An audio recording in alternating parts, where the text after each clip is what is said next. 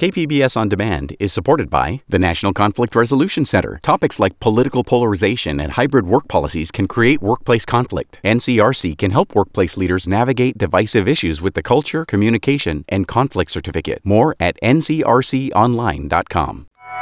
A ruling to open strip clubs amid public health shutdowns and what that means for other businesses. The order appears to apply not only to the strip clubs, but also to restaurants generally. I'm Jade Hindman with Maureen Cavanaugh. This is KPBS Midday Edition.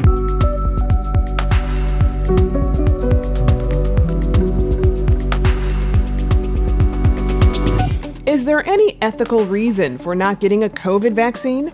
There are probably many reasons why people would not want to get the vaccine. Most of them don't balance well with the fears we have now.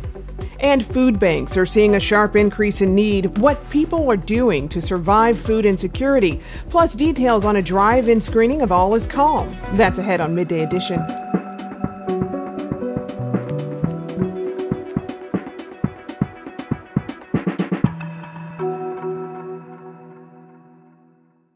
KPBS On Demand is supported by Sally Ride Science, presenting Women in Leadership, featuring panelists Ina Garten, Michelle Hanabusa, and Margot Lee Shetterly, sharing their stories and discussing ways women can lead a better future. May 23rd on campus. Tickets at sallyridescience.edu. Right now, San Diego County emergency departments are requiring complete ambulance diversion due to the pandemic. That means ambulances are being rerouted and in some cases turned away because emergency rooms are overwhelmed with patients. Recent shutdown orders across the state were put in place in hopes of easing the strain on medical systems.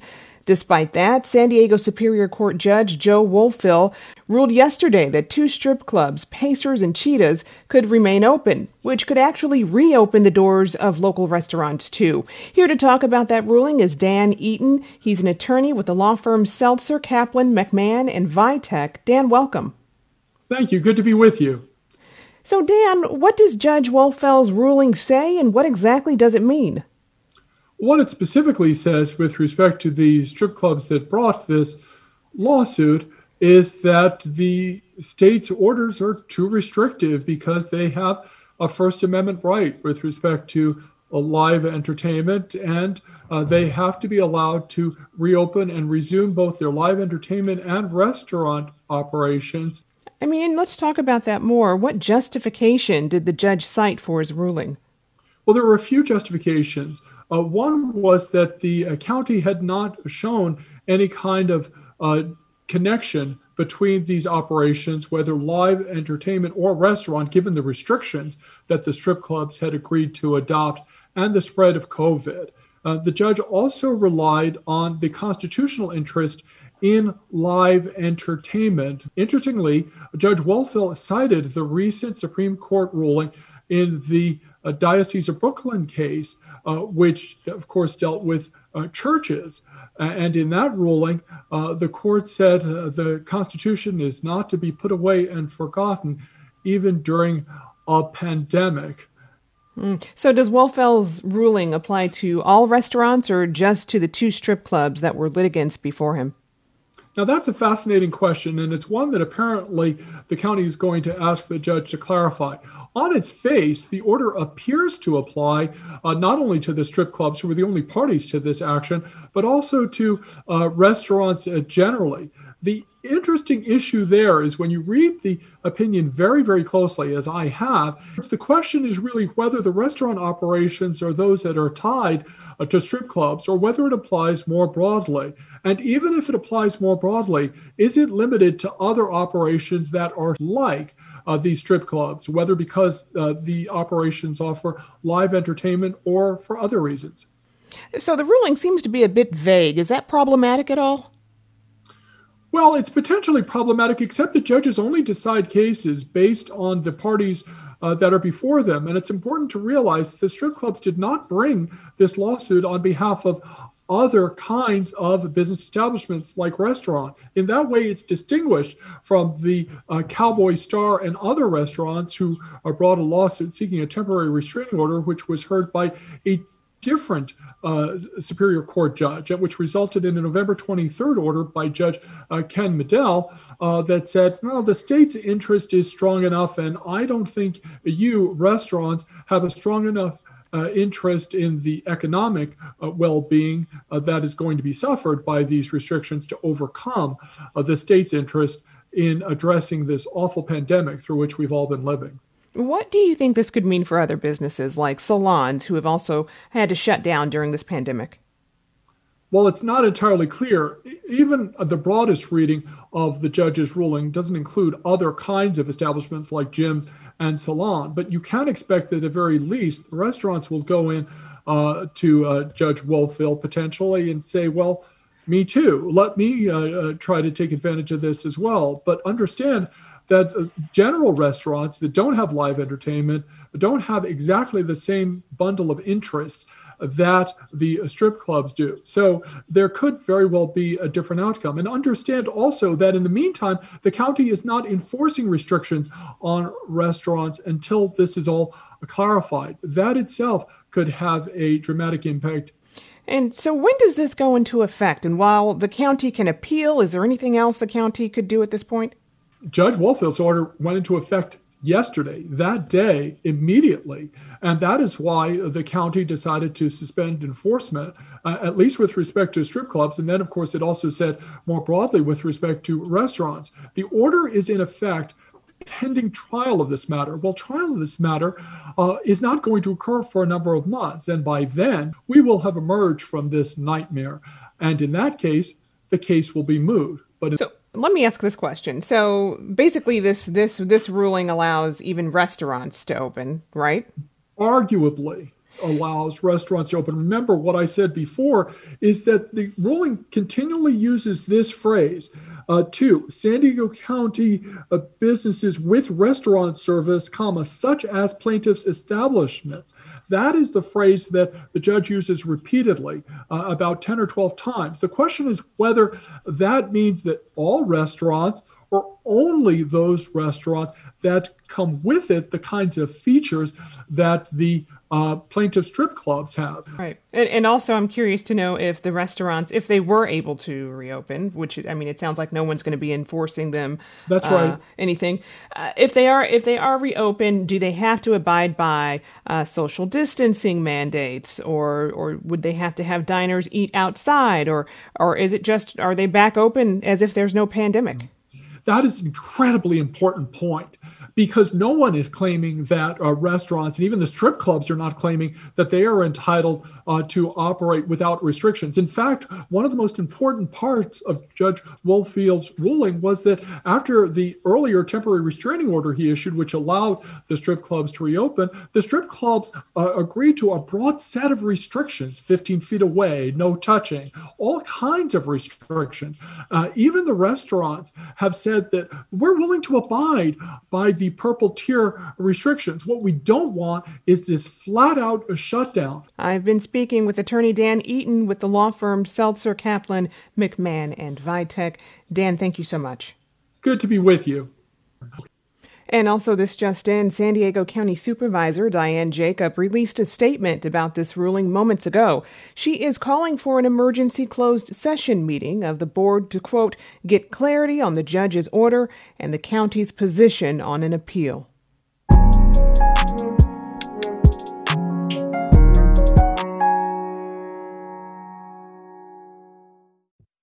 As the first COVID vaccinations take place across America, there are no reports of hospitals requiring their healthcare workers to get the shots. At this point, the decision about whether to get vaccinated is up to individuals and the availability of the vaccine. But as we continue to see more vaccine available and more people eligible to be vaccinated, will vaccinations continue to be viewed as an individual choice? Is a healthy person's decision not to get vaccinated an ethically defensible choice? And on the other hand, would it be right for businesses and organizations to require people to get a COVID shot? Joining me is Michael Kalichman, founding director of the UC San Diego Research Ethics Program and co-founder of the Center for Ethics in Science and Technology. Michael, welcome back to the show. Yeah, good to see you, Maureen. Now, there's been a lot of joy and relief expressed this week about the first COVID vaccinations. But in the background of all that is polling that shows a substantial number of Americans say they won't get vaccinated. What do you make of that contradiction? Well, it's not surprising that there would be some people who would say no, because there are some people who say no to almost anything. What is disconcerting for many is that so high a percentage of people are wary of getting the vaccine. And when I say, what do I make of it? When you ask what do I make of it, it seems to me that there are probably many reasons why people would not want to get the vaccine. Most of them don't balance well with the fears we have now. So what I make of it is some concern about this trend. What about people who say they feel this vaccine has been developed too fast and they're wary of it? Is that an ethically defensible point for not getting the shot? It's definitely a good question, but I've had the good fortune to speak with people who are actually working on developing vaccines. And what I've heard is that a really compelling argument that in the face of a dire emergency, resources were made available that have never been made available so quickly. The very finest minds, not just in this country, but in the world, have done all they can to develop a vaccine on an accelerated timeline. Nothing is guaranteed, but it is remarkable how strong the evidence is that what they have is safe and effective. As I mentioned, hospitals are not requiring their eligible staff members to get a COVID shot. So do you see this as a matter of individual choice? In this country, almost everything is a matter of individual choice. And I was thinking about this just earlier today. The question is, at what point would we require people to do this? How bad would it have to be? Right now, it's probably getting pretty close to that mark. We're seeing our hospitals filling up. Emergency rooms are over capacity.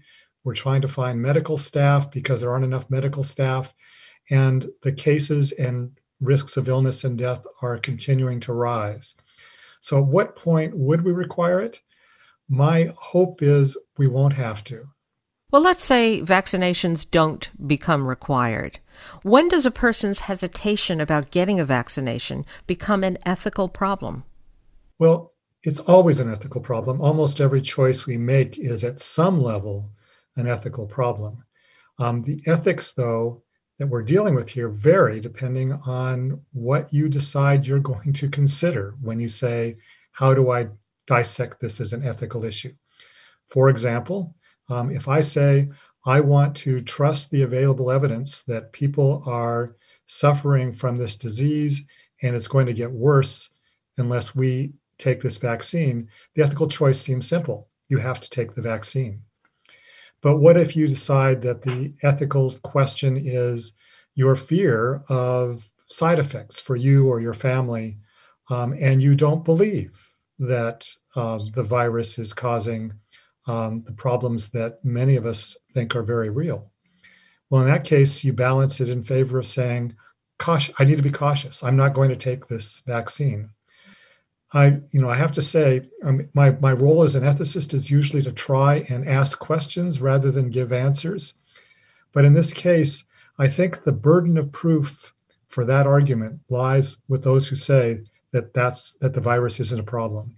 And right now, we need an explanation of why are our hospitals filling up? Why are our ICUs maxed out? Why are we losing medical staff? We don't have enough medical staff to be able to respond to the number of people who are ill. If it's not the virus, then what is it? You know, there's also a strong racial divide over trust in the vaccine, and that's based on the medical atrocities that African Americans have been subjected to in our past. So is it more ethical for a Black person to decide not to get vaccinated than it is for a white person? I would hesitate to judge whether somebody's experience as a Black person means that they are more or less ethical because of a choice they'd make. I should also make it clear, I think it's really important to remember that this is not just a matter of being Black, but being Latinx, being Native American. Their life experiences of people in those groups are remarkably and undoubtedly different from the experience of someone like myself who is white. The disparities those groups face are very real. They're well documented in many ways, but they're certainly documented for this virus. I mean, we know that members of those communities are at greater risk of becoming infected, at greater risk once infected of serious disease, and then if at greater risk as well of actually dying from the disease. So these disparities mean this group is at increased risk of infection. They're increased risk of hospitalization, increased risk of death. So it seems that those communities arguably should be more interested in taking advantage of a vaccine that at this point is probably going to help people in all groups, not just some. But having said all of that, at one level, I understand what it must be like to be part of a community that has been basically abused in the past, and we need to do better.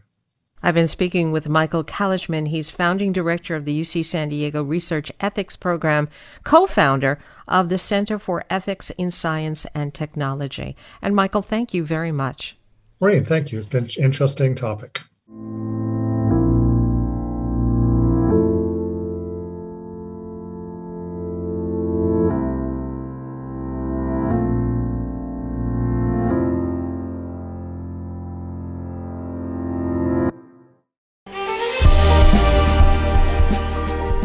Hi, I'm Bill Hohen. And I'm Ted Hohen.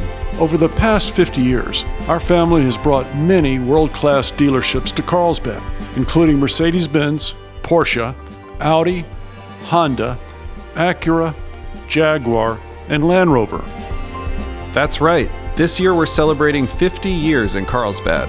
So on behalf of the entire Hohen family, we want to thank San Diego. Throughout the years, we've taken tremendous pride in meeting and even exceeding our customers' automotive needs.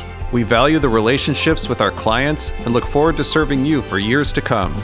We invite you to visit one of the Hohen Carlsbad dealerships or hohenmotors.com.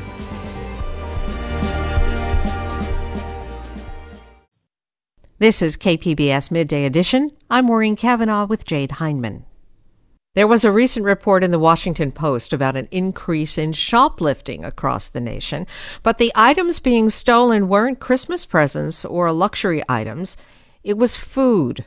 Retailers say more people are trying to steal food staples like meat or peanut butter, even baby food.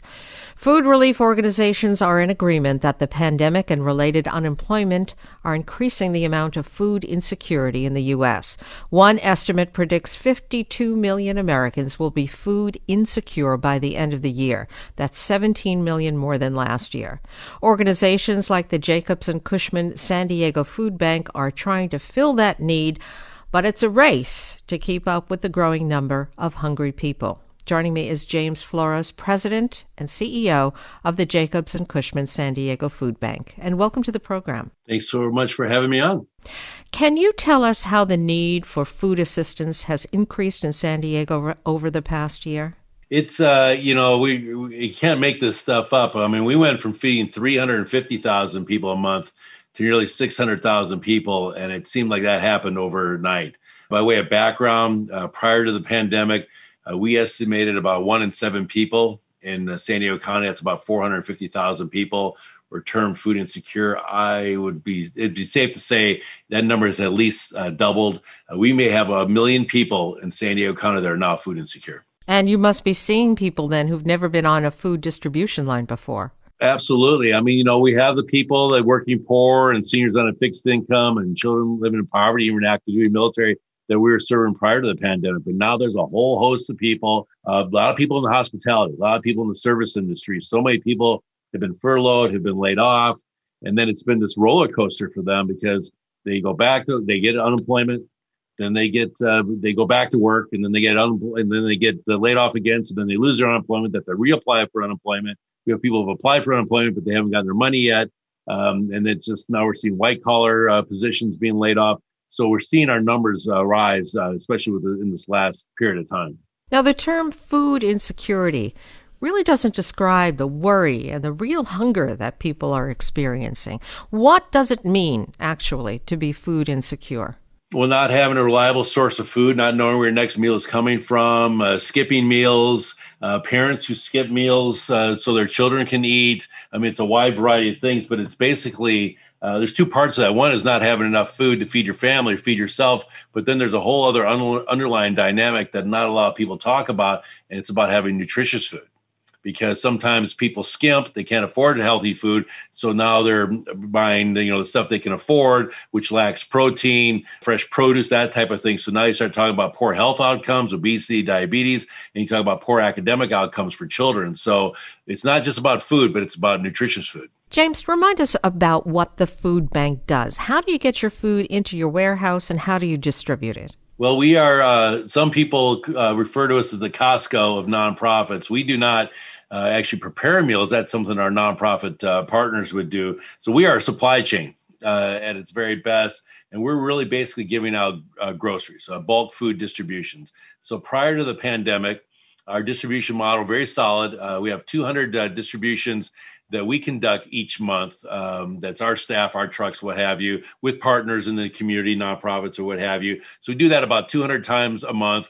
Those locations are strategically located throughout San Diego County. And then perhaps maybe the best part, one of my favorite parts of the San Diego Food Bank, we partner with more than 500 nonprofit agencies. So pretty much for your listeners, if they know of a nonprofit that has a feeding program, more likely than not, they're getting the majority of their food from us. So that ranges from, the big guys like Salvation Army and Catholic Charities and Jewish Family Services, all the big agencies that we know are doing feeding programs, down to church groups that have a food pantry and helping 25 or 50 families a week and everywhere in between. Now, with the pandemic, although that distribution model was pretty solid, we saw that we needed to augment that because it was still, the lines were doubling and tripling at a lot of our distribution sites and our distribution sites for our partners. So we came up with phase 3 of our pandemic response, and that's our super pantry program, which what that is we took 35 of our 500 nonprofits and we kind of supersized them, and we made them into high volume, high frequency distribution sites at least 3 days a week. They had to take walk-ups and drive-ups, and we're pushing through a lot of food through those 35 sites. And the other 465 agencies and the other 200 distributions are still fully functioning and what have you. But these high velocity, high quantity sites are strategically located in the greatest areas of need. Are you accepting in-person volunteers at the food bank? Absolutely. We are we're exempt from the executive order, so we've been on the job since day one, and our volunteers are also exempt from that executive order. Volunteers are an integral part of our supply chain, and so we had a lot of corporate groups that usually volunteered, but obviously they all canceled, but we would put up the word asking for individuals to come, and they heeded our call. We're actually turning volunteers away. Many of the shifts are already full. We had to do social spacing. We had to change the size of the shifts from 40 to 20 people, but there's social spacing, gloves, masks, all that sort of thing. So we have volunteers here 6 days a week, 4 nights a week. Just ask people to go to SanDiegoFoodBank.org, do all the necessary registration, start looking for shifts. And even if they look full, keep checking back because we get cancellations all the time. So this is San Diego's way of really rallying around people in need. So if a person worried about feeding their family were tempted to lift some food from a store, what would you tell them the food bank could offer instead? That they don't need to do that. That really there's plenty of food and there's a distribution near their home, in their neighborhood, where they can get the food they need with complete client dignity. And I would tell them their call to action is SanDiegoFoodBank.org/get help. There's no shame in asking. And that is the other message we want to get out, is that there's no shame in asking. And we have people that maybe are reluctant, maybe they're embarrassed. There's no embarrassment. This is what we're here for. This is what we signed up for. There's plenty of food for you and your family. In fact, we're doing a big distribution tomorrow just for hospitality and service workers that are out of work. So there's plenty of food. You don't need to shoplift. Just call on your local food bank and we'll help you out. Where can people find out where food is being distributed? SanDiegoFoodBank.org/get help. We list all of our distribution sites, all of our super pantries, and we're also the regional diaper bank. And we've got about 50 diaper hubs throughout San Diego County as well. And for, young families with kids, and they had two parents that were working. Now they're both out of work and they've got young kids. Diapers are so expensive. We've distributed about 6 million diapers since the beginning of the pandemic. So SanDiegoFoodBank.org/get help. And there's your call to action. There's plenty of food for everybody. All right, then. I've been speaking with James Flores, President and CEO of the Jacobs and Cushman San Diego Food Bank. James, thanks a lot. And thank you for what you're doing. Thank you very much. We just tell everybody, stay calm. Together, we'll weather the storm. Burnout is a common problem for family members who care for disabled veterans. And for many of them, the pandemic has made things even harder. Now, a new program is hoping to give some caregivers a break. Kathy Carter reports for the American Homefront Project. Before COVID-19, Laura Gary of Austin, Texas, had a network of support when it came to care for her husband, Tom, an Air Force veteran diagnosed in 2016 with service-related ALS.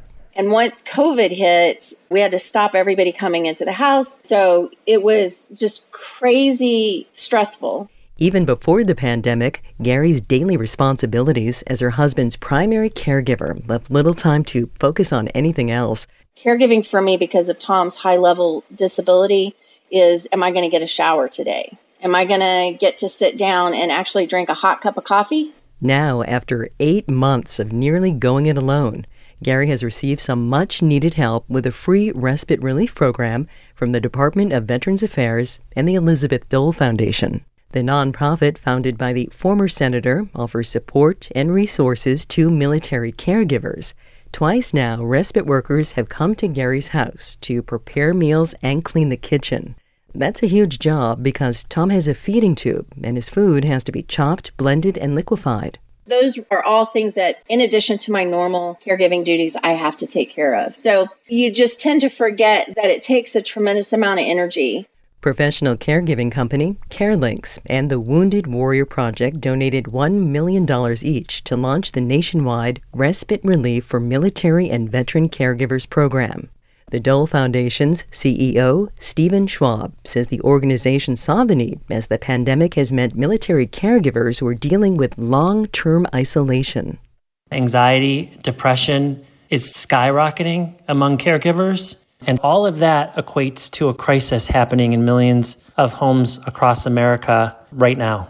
In a recent Dole Foundation survey, respite relief was the top need identified by veteran caregivers. Still, says Schwab, many have concerns about safety because they're looking after people with serious illnesses. So on a typical day, that veteran, that caregiver, that family is vulnerable. Now that we're inside a pandemic, it can be life-threatening. Schwab says before going into the home, professional healthcare workers complete a symptom check, and recipients are also screened for COVID symptoms. That's important for the health of people like Air Force veteran Laura Narvez, who suffered a traumatic brain injury in 2016 after an IED attack. The blast caused her to suffer post-traumatic stress disorder and also damaged the nerves that control everyday functions like her blood pressure and heart rate. That's why a notice with a red stop sign has been taped to the door of her home near Clearwater, Florida since March. It alerts any would-be visitors she has a weakened immune system. My doctors called the house and was like, "Are you staying at home?" And I was like, "Yes, I'm staying at home." Because literally, everything they started saying for people who were succumbing to it, I was checking all the boxes, basically. Joseph Narvez is his daughter's caregiver. He's also a fellow with the Elizabeth Dole Foundation and an advocate for other veteran caregivers. These days, he hears a lot about how overburdened they feel because of COVID-19. Respite care is paramount. So it's my job now to educate them and where to get help and how to get help. Stephen Schwab of the Dole Foundation expects the program to cover 75,000 hours of care for more than 3,000 caregivers. The next step, he says, is to develop a long-term plan for respite relief. Because we want to change the model of the Department of Veterans Affairs in the ways that they're going to offer respite care post-pandemic on a sustained basis. So those investments are going to be super important. Because after the professionals leave, veteran caregivers are back on duty. And for many, it's a full-time job. I'm Kathy Carter in Tampa. This story was produced by the American Homefront Project, a public media collaboration that reports on American military life and veterans. Funding comes from the Corporation for Public Broadcasting.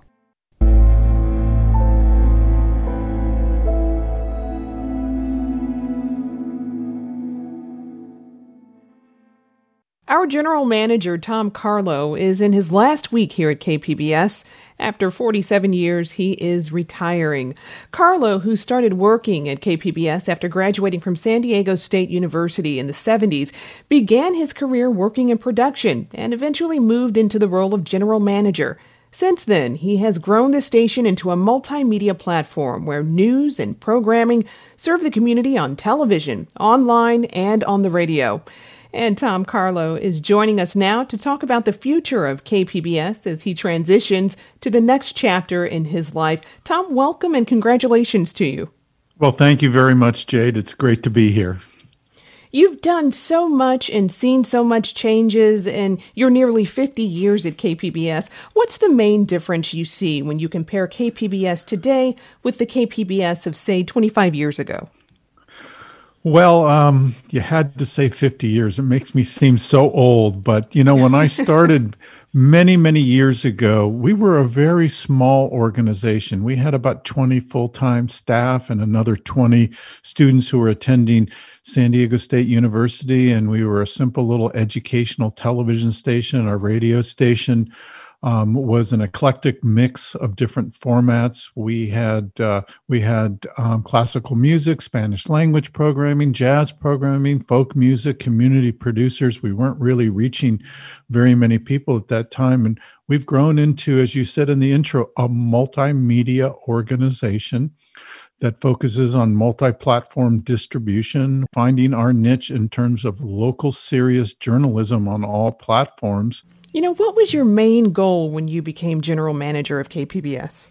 I needed a vision for the future because we were struggling. And not only did we have tough times with the economy in the early 2000s, we were also seeing traditional media of television, radio, and print media beginning to lose significant audience to something called the internet and digital.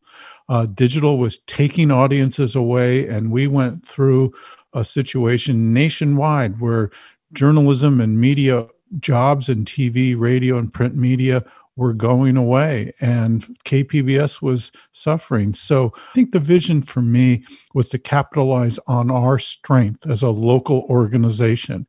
And our strength at that time was our local radio news that complemented NPR's news. And I felt there was a decline in serious local journalism throughout the San Diego media market. And I took our strength of our radio local news and said, you know what? I want to put it on all platforms. We needed to converge our TV and our radio and our digital divisions internally at KPBS into one content producing division. And at that time, we had 15 people in our newsroom. Now there are 50 people just in KPBS's newsroom. I'm sure you didn't expect your last year here to be impacted by a pandemic. What's been the impact or the effect of the pandemic on KPBS's audience and revenue? We saw our audience grow. We saw our TV audience shoot up. We saw our digital audience shoot up. Our radio audience in the beginning fell a little bit. It fell about 25%, but that's expected because radio tends to be a medium you consume when you're in your car. But our streaming went up and radio has come back. From a revenue standpoint, even though the audience surged to all-time record highs for KPBS, because businesses had to shut down, we saw a significant drop in our revenue on our corporate side, almost 8% of our operating budget. So in May and June, we had to go through some very challenging times of reducing our budget, reducing our expenses, and really cutting back on some staff. At the same time, we couldn't cut back on our content because there was so much in the news cycle that was happening. The news cycle did not stop, and people expected KPBS to be there. But I think the future is bright for KPBS. You know, the outlook for media seems to be constantly changing. What about local commercial television and radio? Do you think they'll remain a viable option in the future? I think local television and local radio will never go away. Young people, and I have grandkids, my grandkids, they're not going to listen to live radio or watch, television. They're not going to tune into the PBS NewsHour at 7:00, but they're going to consume it on their digital platforms. And I think this is hurting local television and local radio. We have to be in the digital arena. And I think local television is and especially on the commercial side, is going to go through a huge shift and change over these next decade. But I think the major networks of NBC, CBS, ABC, and Fox may consider not having a relationship with a local television affiliate anymore. You don't need them to get to the consumer. Tell us about Nancy Worley, the new KPBS interim general manager. What's her background? Well, Nancy has been with KPBS almost 18 years now. She is a graduate of San Diego State University in communication, but she went off and was producing television news in Las Vegas and in Reno. And then she spent 3 years working for United States Senator Harry Reid from Nevada in Washington, D.C., in the press room there. And she did that for 3 years. And then we brought her in, I believe, in 2003. And working in communications, and she just started rising up in the organization. And 5.5 years ago, I promoted her up to the associate general manager position, and she oversees TV and radio programming, the news division. I'm very excited that Nancy's going to be starting as the first woman general manager in January of 2021. And so, Tom, finally, how do you plan on spending your retirement? I'm going to spend a little more time at home and spend a little more time with my kids and my grandkids, and just enjoy being a KPBS supporter and member. My wife and I will continue to be Producers Club members. I'm really planning on becoming more of a listener and a viewer and a digital consumer of KPBS content. I really can't wait to see KPBS really flourish over these next few years. I've been speaking with KPBS General Manager Tom Carlo. Tom, thank you and congratulations again.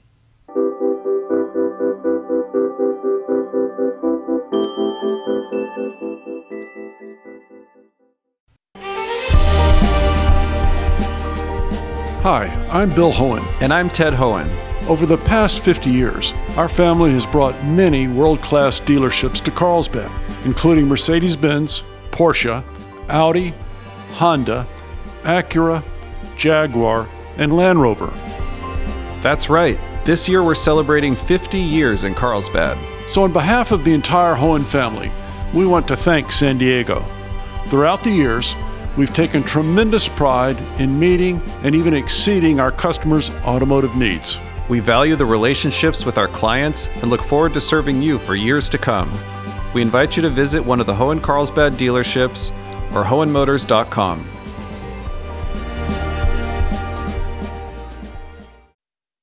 You're listening to KPBS Midday Edition. I'm Jade Hindman. San Diego Opera is planning a drive-in screening of its All Is Calm, the Christmas Truce of 1914. The production was recorded by KPBS for broadcast back in 2018. KPBS arts reporter Beth Accomando speaks with San Diego Opera's director, David Bennett, about trying to plan an event as lockdown rules are changing. David, the opera has decided to play All Is Calm in a drive-in setting. Now, even though you made this decision, things have changed recently that are impacting you. So tell me, where are you at right now with the idea of presenting All Is Calm to audiences? Well, calm is a good word, isn't it? So we're trying to remain calm in a shifting sea, right, of circumstances. So clearly what we're trying to do is make sure that we can do this in a safe way, right? And guaranteeing the safety of everyone, not just the audience, but also our employees is paramount to us because we had a huge success with La Boheme in terms of safety. So we want to follow that up with another big success story. So we know that drive-in theater movies are an approved activity, even with the new announcement by the governor. So we have two places that are holding those right now in San Diego.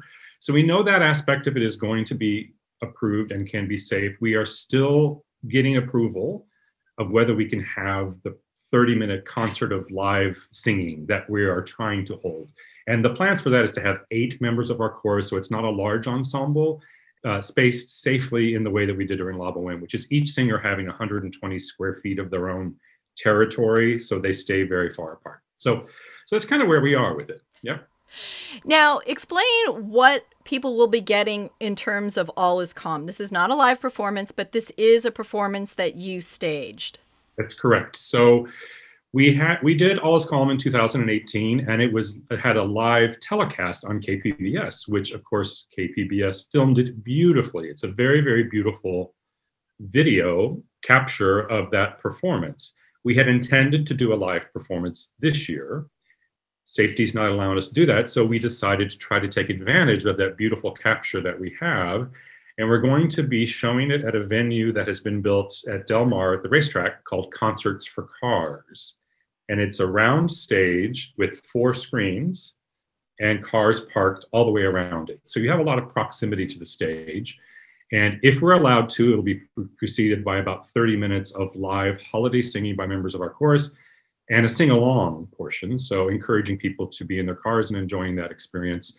And then the performance itself is about 70 minutes. So all in all, an hour and a half, 7 o'clock to 8:30 on December 21st. And of course, we know that's the first week that school is no longer in session. So by that Monday, after the weekend, parents might be looking for a safe thing to do with their children, which this would be wonderful. It'll be a safe activity and also a beautifully, it's a family-friendly, beautiful performance. So that's what you should expect. And is this the production of All Is Calm that you partnered with Bodhi Tree Concerts? It is. It was a co-production with Bodhi Tree and Sacra Profana when we did it 2 years ago, correct. And why do you feel that it's important to have a production of this in some shape or form in this particular time? Well, what we learned from Boheme, the La Boheme that we did in October, is we're missing not just seeing live performance, but everyone is missing a communal experience, right? We spend so much of our time in a conversation like I'm having with you right now, where we're all in our own individual homes, right? And the opportunity for us to find a way to be together as a community safely is a very important thing. And I think around the holidays particularly, right? So that's why I think it's important. And it's a beautiful performance, right? It's a very, very beautiful production, and we did a beautiful performance of it. And it's a family-friendly story with music that you recognize, telling an experience. It's kind of an overwhelmingly moving story for this time. And for people who may not be familiar with All Is Calm, this is about the Christmas truce, where, we're talking about having this communal experience, and this is this very interesting sense of enemies at war being so close to each other that they could literally hear each other singing and talking.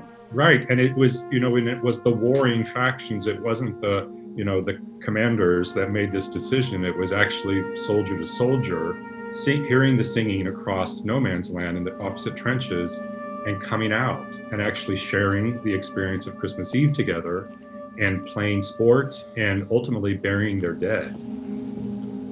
For a single night, no man's land was every man's land, and we, the lowest of the ranks, achieved what the Pope himself could not. In the middle of the war, we had ourselves a merry Christmas. So it really is a story about using Christmas as an opportunity for a collective communal experience. And that's why you decided to try and do this drive-in experience as opposed to just broadcasting it again? Yeah, and again, that gives people in the safety of your car, so the people that you're with in your car are people that you can be safe with, and you're parked 4 or 5 feet away from another car. And so, as I said at La Boheme, when I was on stage before, turn and wave to the people next to you, because they are, in effect, your seatmates, like if you were in a theater, but you're experiencing this with them together. So there is a sense of community when you have a drive-in experience. And how is it for the opera as a company to have to deal with this constant pivoting? Because not only have you come up with the solution of, oh, let's do a drive-in, that's safe, but then we have this increased lockdown, which changes it yet again. I mean, you guys have to move fairly quickly. We do. And so I think with, like all arts organizations, our time horizon for planning has become, daily and weekly as opposed to long range planning. And, opera is inherently sort of a long range planning activity. We tend to book our main operas 2 to 3 years out, right, with the artists, and we make commitments to the San Diego Symphony of the dates. And so we've had to learn to adjust. Now, I will say that coming out of the near closure that we experienced almost 6 years ago now, we've learned to be adaptive and nimble. That's actually one of our core values that the company created, that it says, through nimble adaptation to the changing marketplace, we preserve the future of San Diego Opera. And that was written as a response to the near closure. And I think was really thought about financial changing marketplace. But boy, are those words never more true than they are right now. And so we have to learn to be nimble. And the word pivot is right. We just have to constantly be comfortable with pivoting. All right. I want to thank you very much for talking about this drive-in version of All Is Calm. Thank you. It's going to be a wonderful experience. And let's go out with some of the music from All Is Calm.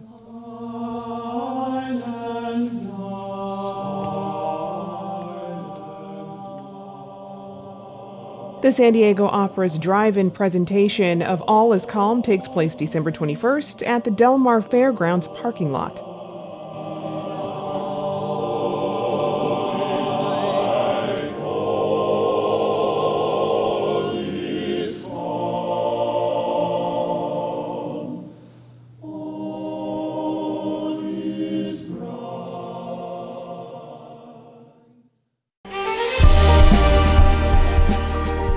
Hi, I'm Bill Hohen. And I'm Ted Hohen. Over the past 50 years, our family has brought many world-class dealerships to Carlsbad, including Mercedes-Benz, Porsche, Audi, Honda, Acura, Jaguar, and Land Rover. That's right. This year we're celebrating 50 years in Carlsbad. So on behalf of the entire Hohen family, we want to thank San Diego. Throughout the years, we've taken tremendous pride in meeting and even exceeding our customers' automotive needs. We value the relationships with our clients and look forward to serving you for years to come. We invite you to visit one of the Hohen Carlsbad dealerships or hohenmotors.com.